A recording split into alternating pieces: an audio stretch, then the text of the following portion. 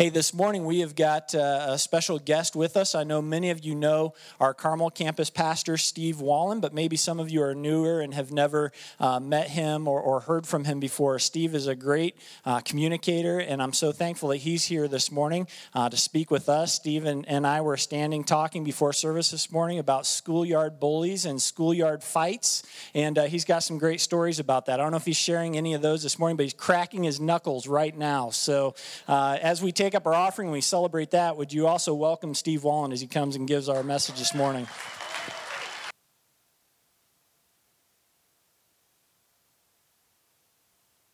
I thought Ben was going to challenge me to a fight for a minute there. I'm like, dude, take a chill pill, man. It's cool. Hey, if you have your Bibles with you, open them to Philippians chapter 4. If you don't have a Bible, there should be one that looks something like this on the floor around you. Open that up. It's page 820 in this Bible, page 820. If you have your own Bible, I don't know what page it's on. You just Philippians is near the back, all right? And also, if you don't own a Bible or if you don't own one that you can read, please take this one home with you. It's our gift to you. We want you to be reading not just on Sunday, but during the week as well. Hey, get this beautiful winter weather. Thanks for coming today in the cold and the snow and the ice. Where was this around Christmas, right? It was 50 degrees at Christmas, and now when everybody's ready for it to be spring, it gets to be icy and snowy. I was out the day after Christmas and noticed that all of the shopping malls, shopping centers, everything, all the parking lots were full. I don't know if you guys do that, but I did some research a couple weeks ago and found that the day after Christmas, December 26th, is the third busiest shopping day of the year. Did you know that? So in other words, the day after the biggest gift receiving day on the calendar, many of us crazy people line up again at 7 a.m. the next morning to go buy more stuff. Is that crazy to you? Now, I know some of it is driven by gift cards. How many of you got gift cards for Christmas? Most of you probably, yeah. Same at Carmel. And some of it's driven by returns and exchanges. People want to go, I didn't get the right size or whatever. But I think so much of it is just really wrapped up in our American culture. And it's almost like thumbing our nose at the people who gave us gifts and saying, what you gave me wasn't enough or wasn't good enough, and so I'm going to go in the next morning and go buy more. Isn't that crazy that we do that we go out after we get all these gifts and go? And then I see something like this kid right here. Take a look at this. Okay, boys. I have a present for you. No, but I'm kidding you. Stay still, okay? Okay, this is for you, okay? Open it.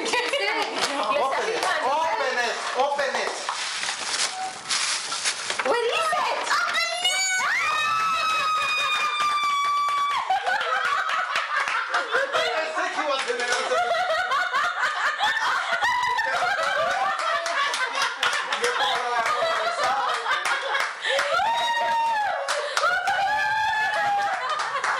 I love that he just goes for it. Like right there, we're going to open this thing up and we're going to eat it right here.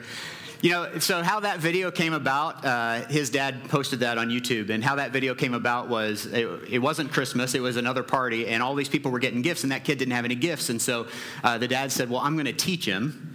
I'm going to give him a banana, and he's going to get upset, and I'm going to record it on video to show all of his friends, right? And so that's what he thought. But what he didn't count on was that little boy knew the secret to being content in every situation. And that's what we're going to talk about today as we finish up our series called In the Meantime. We've been asking this question over the last 3 weeks. What do you do when there's nothing you can do? What do you do when you're in a situation that it doesn't look like it's going to get better anytime soon? What do you do when you're in a situation where there's no clear solution in sight? There's no hope in sight. There's no indication that anything's going to change anytime soon. What do you do? In your life, maybe it's a financial situation. You made some mistakes, or you lost your job, or you had an emergency, and just when you start to get ahead, something else comes along and knocks your legs out from under you. You take one step forward and then one step back, and it doesn't look like you're ever going to be able to get ahead. And maybe you think like your financial dreams aren't going to come true. What do you do when there's nothing you can do? Maybe it's a marriage situation. The marriage has been bad for a while, but he doesn't want a divorce and she doesn't want a divorce. There's no clear way to get anything reconciled or changed anytime soon, but we're not really loving one another. We're not really married. We're just kind of coexisting. There's no love in the marriage. There's really no hope. There's no shared goals, no shared values. What do you do when there's nothing you can do? Maybe you got a bad report from your doctor, or you're in the midst of treatment, and you're in the midst of chemo or radiation, and there's progress, but it's not great progress. And maybe you're not going to die from it, but the doctor says it's not going to get better anytime soon. It's going to be chronic. There's nothing you can do. What do you do when there's nothing you can do? Maybe it's academically.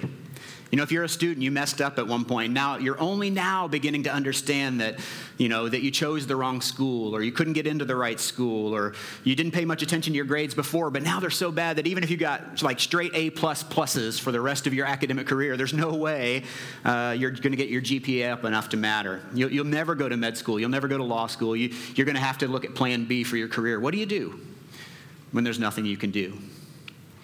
Well, for many of us, our first inclination is to run away, to abandon ship, to leave your family, drop out of school, drink yourself into oblivion, stay high all the time.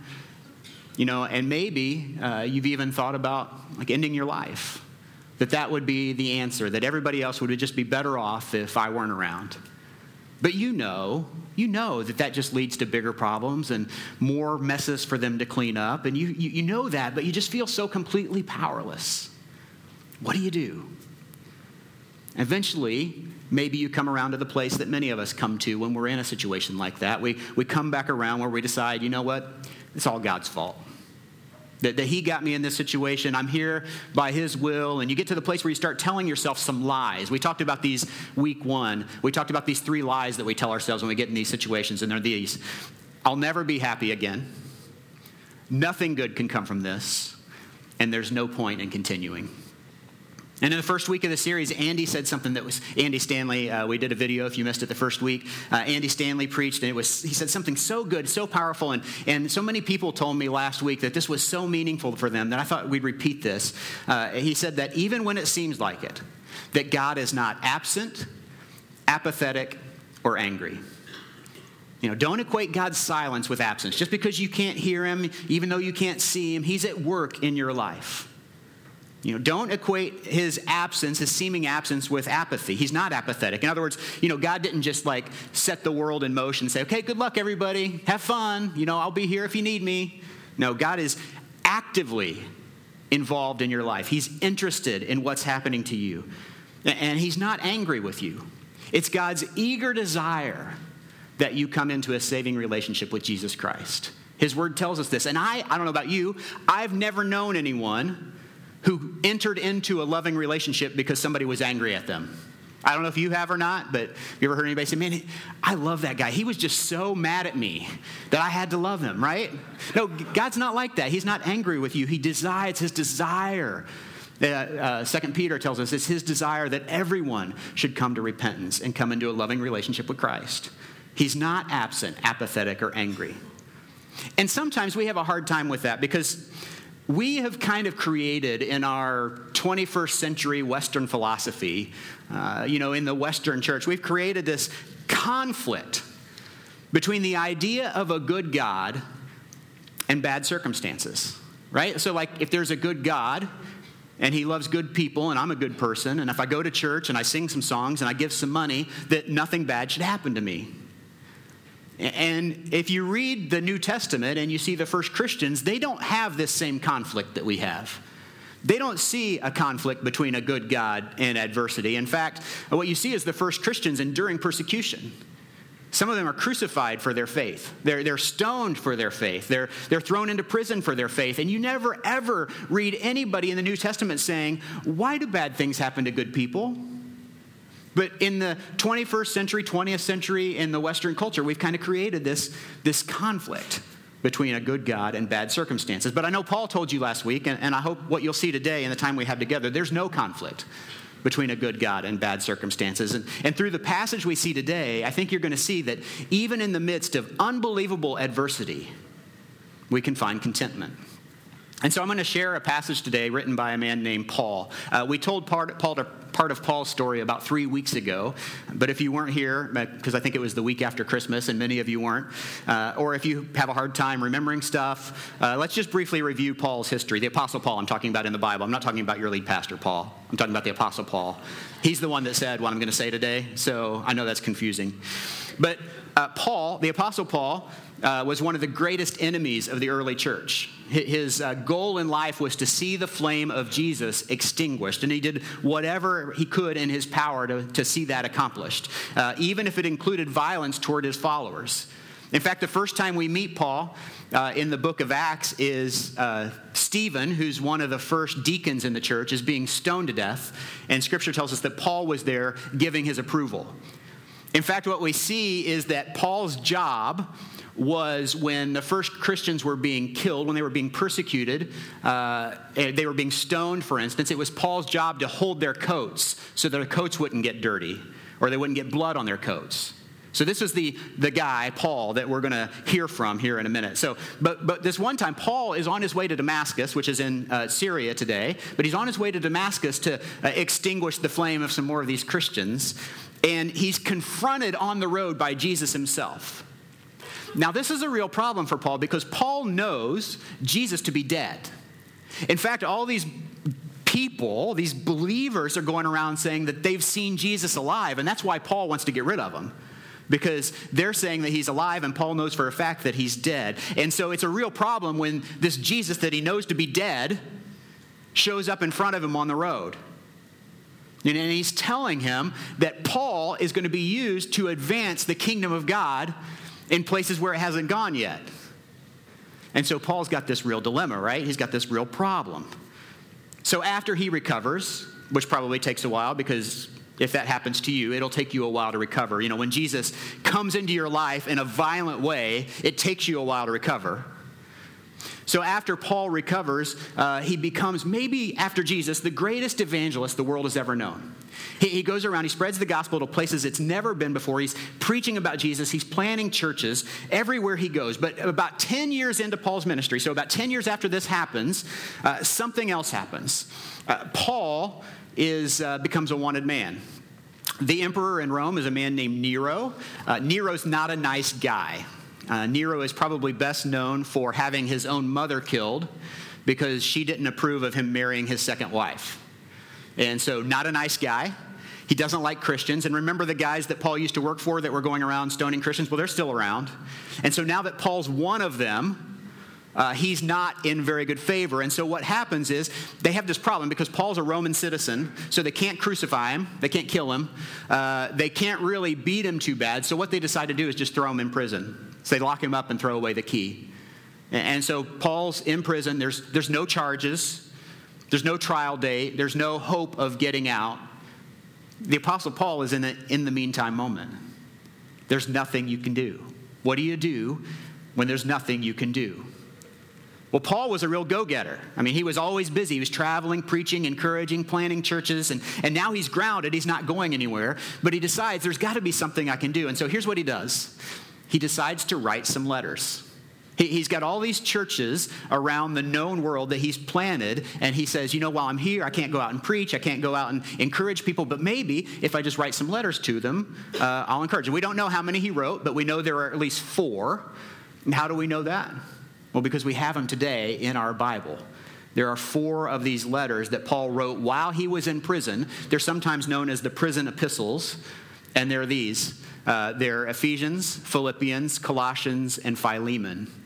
Now, epistle is just a fancy churchy word for letter, all right? And so if you hear that, don't get all freaked out by the word epistles. But these are letters, 4 letters that Paul wrote in prison. So just keep this in mind for future reference. You may not need this now, but if you've ever had any encouragement, any guidance, any wisdom from any of these 4 books in the Bible, you can pretty much be assured that the guy who wrote them had worse circumstances than you have.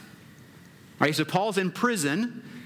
He's not getting out anytime soon. He decides to write these letters. And let me tell you what's amazing about this. First of all, the words that Paul wrote are amazing. Some of the greatest words that have ever been written were written by Paul while he was in prison. Words like, husbands, love your wives, even like Christ loved the church and gave himself up for her.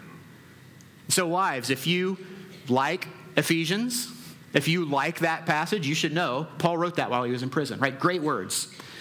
Now, here's what else is amazing.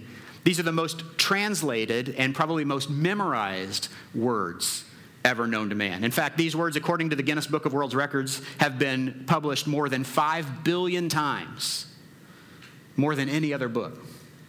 Now, here's another amazing thing. If you think about this, what are the odds that these 4 letters could even make it out of the first century, let alone still be here 2,000 years later for us to read? It almost makes me believe that the Bible is divine, right? That it's inspired by God. Because think about this. Paul writes this letter in prison, and in these letters are words that are the reason that he's in prison. See, emperors at this time were writing letters, and they would write multiple copies, and they would have some of them sealed in a vault for posterity's sake so that people would find them. And some of those letters we don't have anymore. But these 4 letters, Paul writes one copy, gives it to a messenger, and says, take it to this place far away, good luck. And they not only make it to their destination, but somehow they're preserved and they're kept for us so that more than 2,000 years later, we can still read these words. How amazing is that? Now, here's what we can gain from this. This is what I hope you take away today. Paul had no idea what hung in the balance of his decision to remain faithful when everything around him told him to quit. Have you ever thought about that? Like everything around him tells him to quit. Like, hey, Paul, you've had a good run. 10 years in ministry is pretty good. You planted a lot of churches. You've seen a lot of good things happen. Now you're in prison. Take a break. Take a holiday, man. Have a vacation. Take a week off. Enjoy your life. I mean, I know you're in prison. You probably can't really enjoy it, right? But like, take some time, dude. Just chill out. But that's not what Paul does. And in fact, this isn't even the worst thing that's ever happened to Paul. He tells us that he was shipwrecked 3 times and he was left floating in sea, that he was bitten by a poisonous snake, that he was stoned, the old-fashioned kind, not the kind that people get today. He was beaten with a rod. Like 5 times he received 39 lashes with whips, and he could give up. But he didn't. He remained faithful. And because of that, we have these 4 letters to encourage us today. And he had no idea what hung in the balance of his decision to remain faithful. When you feel like giving up, when you feel like everything around you tells you it's time to quit, you have no idea who or what hangs in the balance of your decision to remain faithful. So Paul decides to write these letters, and in one of these letters, the book of Philippians, which we're going to read from today, I told you to turn there. I know it's been a while, but hopefully you're there by now, Philippians 4. He gives us the secret to surviving an in the meantime moment. He's writing to believers in a church in a place called Philippi, which is in modern-day Greece, kind of up in the Macedonia region of Greece. And what's happened is they've sent him a gift. So they've sent Paul a care package while he was in prison. We don't know what was in it. Maybe some food, maybe some things to read, maybe gifts from other places from Philippi. But Paul is responding, and so that's the context which we're going to read today. We're going to start in Philippians 4:10. So that's the context. He says this. He says, I rejoice greatly in the Lord that at last you renewed your concern for me. Indeed, you were concerned, but you had no opportunity to show it. So I think what Paul's doing here is a little bit passive aggressive, actually, if you read this, because what he says is, I rejoice greatly in the Lord that at last you renewed your concern for me. But then he backs off. He says, well, I mean, like I know you were concerned, but you just didn't have a way to show it. That's what he said. So he's saying, I know I wasn't there with you, so you couldn't really show me concern, but thank you for sending the package. And then verse 11, he says, I'm not saying this because I'm in need, for I have learned to be content whatever the circumstances. So he says, hey, thanks for sending that. I do appreciate it, but I want you to know that I didn't need it. So I want you to know that I don't really have a need for things anymore because I've learned to be content. And then Paul is going to go on to tell them that this is the secret to surviving an in the meantime moment. He says this in Philippians 4:12. He says, I know what it is to be in need, and I know what it is to have plenty. I've learned the secret of being content in any and every situation, whether well-fed or hungry, rather living in plenty or in want. And so Paul says, this is huge.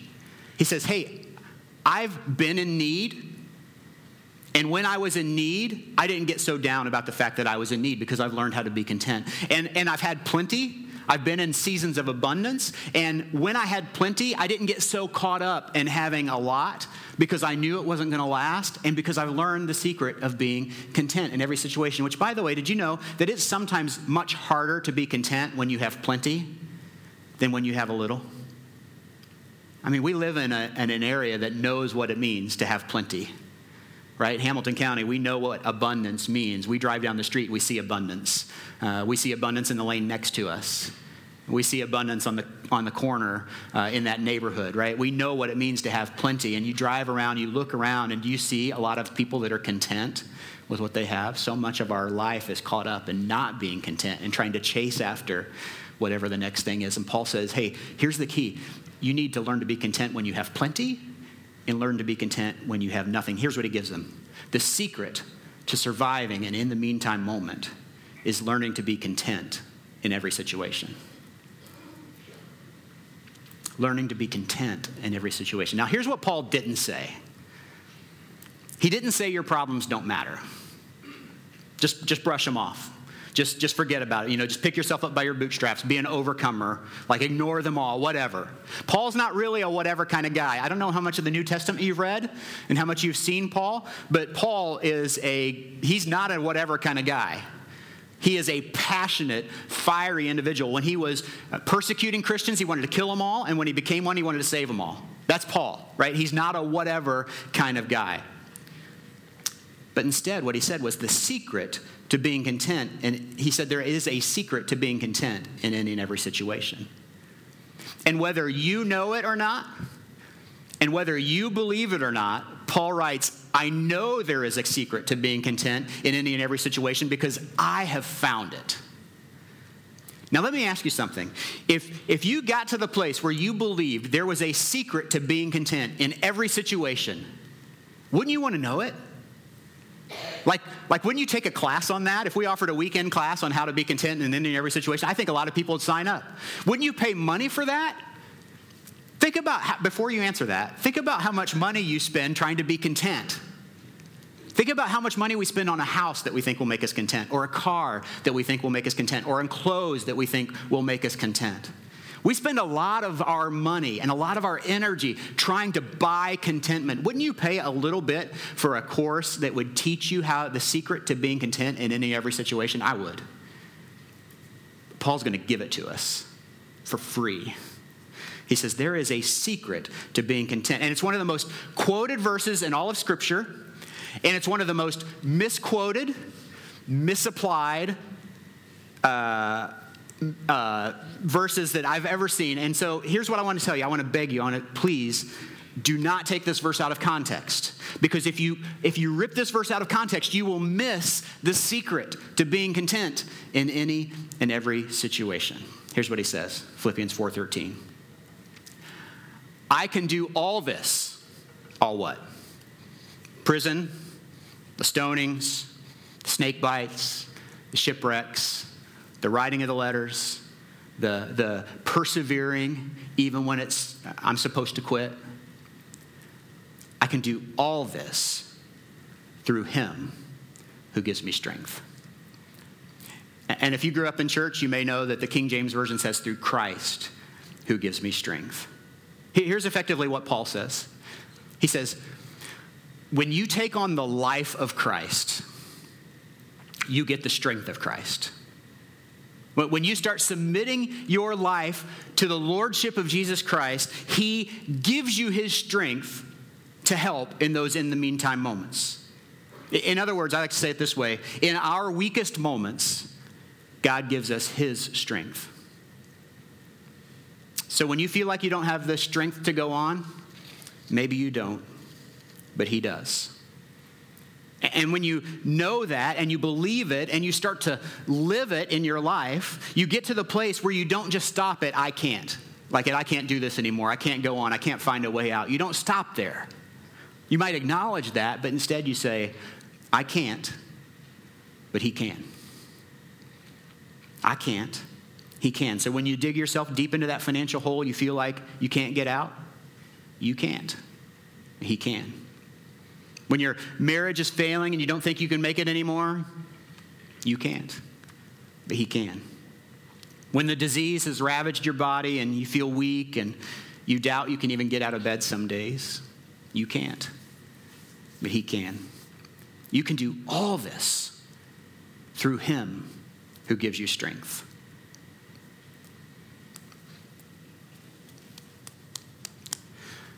This leaves some of us with a real dilemma.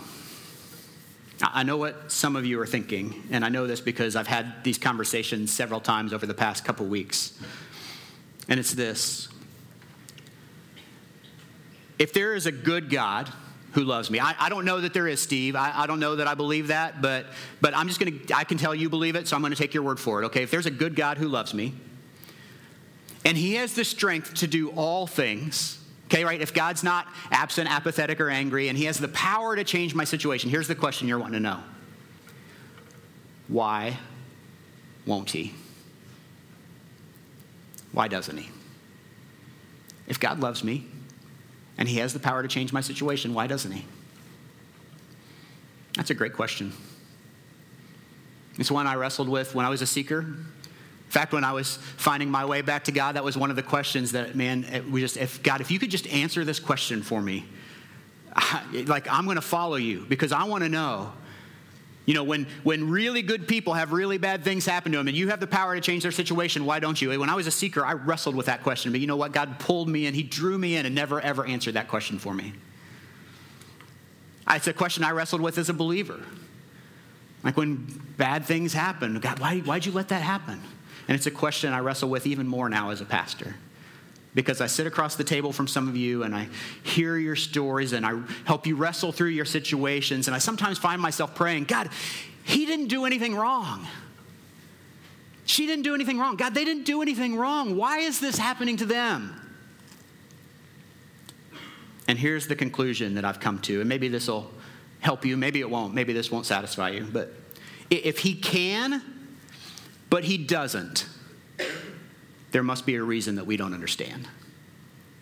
Like there's a plan that we can't see the whole plan. We can't know the whole thing. We can't possibly see the whole thing, but our problems are a small part of a bigger plan. Now, so let me ask you this. How many of you have ever been involved in a fitness program that you stuck with for a long time? Raise your hand. I'm not talking about like it's January 17th. I've been almost 3 weeks. Okay, that's not what I'm saying.